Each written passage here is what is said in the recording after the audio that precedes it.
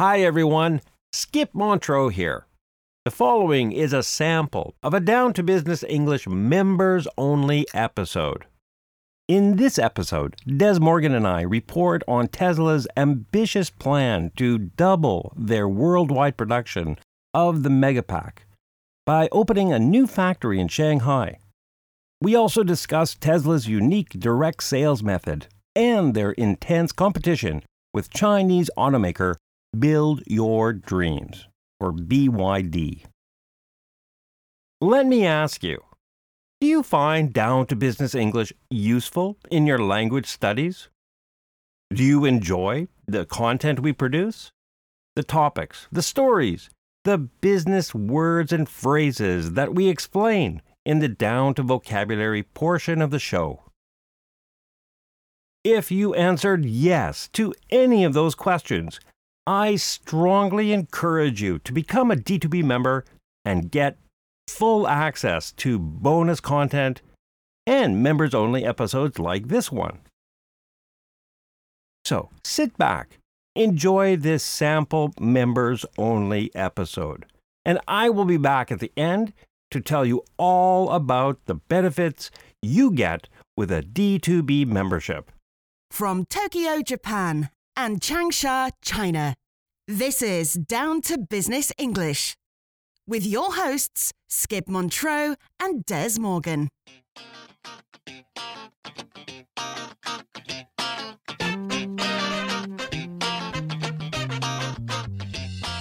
Hello, Des. Good to see you. Yeah, good to see you too, Skip, even if it's only online. When was the last time we spoke? Well, it's gotta be nearly a month. We reported on Jack Ma and Alibaba at the beginning of May. That's right. It was just at the end of the Labor Day holidays here in China. And the beginning of the Golden Week holidays here in Japan. So, how was the holiday season in China? In a word, manic. Oh, manic, really? Yeah, it was incredibly busy. But it was to be expected, though. Why's that? For most people, this year's Labor Day was their first opportunity to travel in 3 years. Right, since before COVID. I was reading an article on CNN that reported that something like 275 million trips were made between April 29th and May 3rd. That's up 70% from 2022. Of course. No one was traveling during the pandemic. And it's not just that. This year's travel numbers are 20% higher than pre-COVID travel in 2019 as well. It was a similar picture here in Tokyo during Golden Week. Bullet trains were fully booked, ANA reported their flights were fully booked, and Japan Airlines sold over 90% of its departing seats. People just want to travel. There was something else in that CNN article that surprised me. What was that? It focused on Changsha, where I'm living, as being extremely overcrowded with tourists. Everyone has the image that it would be Shanghai or Beijing where the crowds would be. That's what I would have thought. Just how big is Changsha? By population, Changsha is the 17th largest city in China, but it sure punches above its weight in terms of tourism. What more did they say about Changsha? They said that there were so many tourists in Changsha that the wait list for one popular dinner spot had more than 300 people at one point. Wow. And to attend a local music festival, people were setting up tents outside the venue overnight just to secure a spot in the line. Incredible. Sounds like the place is quite popular to visit. It sure is. So Des, now that the holiday season is over and we are all back to work, what will you be reporting on today? You may recall from our last show together, I said I reserved the right to report on Tesla opening a battery factory in Shanghai. I sure do. Well, that's our story for today, or at least part of it. Sounds good. So let's do it. Let's get D2B down to business with Tesla in China. We will discuss their plans for a new battery factory, talk about Tesla's existing factories already operating in China, and report on the competition in the EV market in China in general.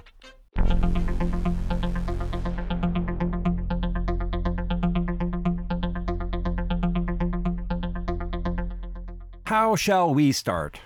In mid-April, Tesla announced that it plans to open a new factory in Shanghai to produce 10,000 units of its Megapack storage per year. Construction of the facility is scheduled to start in the third quarter of this year, and production expected to go online by the second quarter of 2024. Late spring, early summer next year. Yeah, late spring, early summer. And this factory will manufacture the Megapack, the electric storage battery that Tesla builds that is used to stabilize energy grids during times of peak demand. That's correct. The Megapack is a large capacity storage unit and is able to store energy generated by renewable sources such as solar or wind that can then be used at times of peak demand. Each Megapack can store 3 megawatt hours of energy. 3 megawatt hours. What does that mean? That's enough electricity to power 3,600 homes for 1 hour. Impressive. Tesla currently has a plant in California that produces the same number of Megapacks a year. So this move would double Tesla's worldwide production of that particular product. I am guessing that storage of energy would be a useful addition to the energy grid in China. Well, there doesn't seem to be any particular plan to integrate these as yet, but I wouldn't be surprised to see Megapacks added in the future. I thought Tesla already had a factory in China. They do. The Gigafactory in Shanghai, which opened in 2019, it currently produces around 75... I hope you enjoyed that sample of a D2B members only episode. Our goal at Down to Business English is to help you learn and retain business English by reporting on current business news stories and teaching useful words, phrases, and expressions related to those headlines. So, what do you get with a D2B membership plan? First, bonus content in the form of exclusive members-only D2B episodes, like the sample you just listened to. Second, expanded D2V, or down to vocabulary episodes, that go along with or accompany each public episode of Down to Business English. Third, full access to the entire library of D2B audio scripts, all the way from Season 1, Episode 1 to our most recent D2B episode. On top of all of that, D2B members receive automatic email delivery of audio scripts for recently released episodes. No longer will there be the need to go through the time-consuming process of visiting the website, logging into your account, locating an episode, and then downloading the audio script file. So, what are you waiting for? Visit the Down to Business English website today and click on the membership link at the top of the page to sign up and start enjoying these benefits. Our website address is downtobusinessenglish.com. One more time, that's downtobusinessenglish.com. Thanks, everyone. See you next time. Down to Business English. Business news to improve your business English.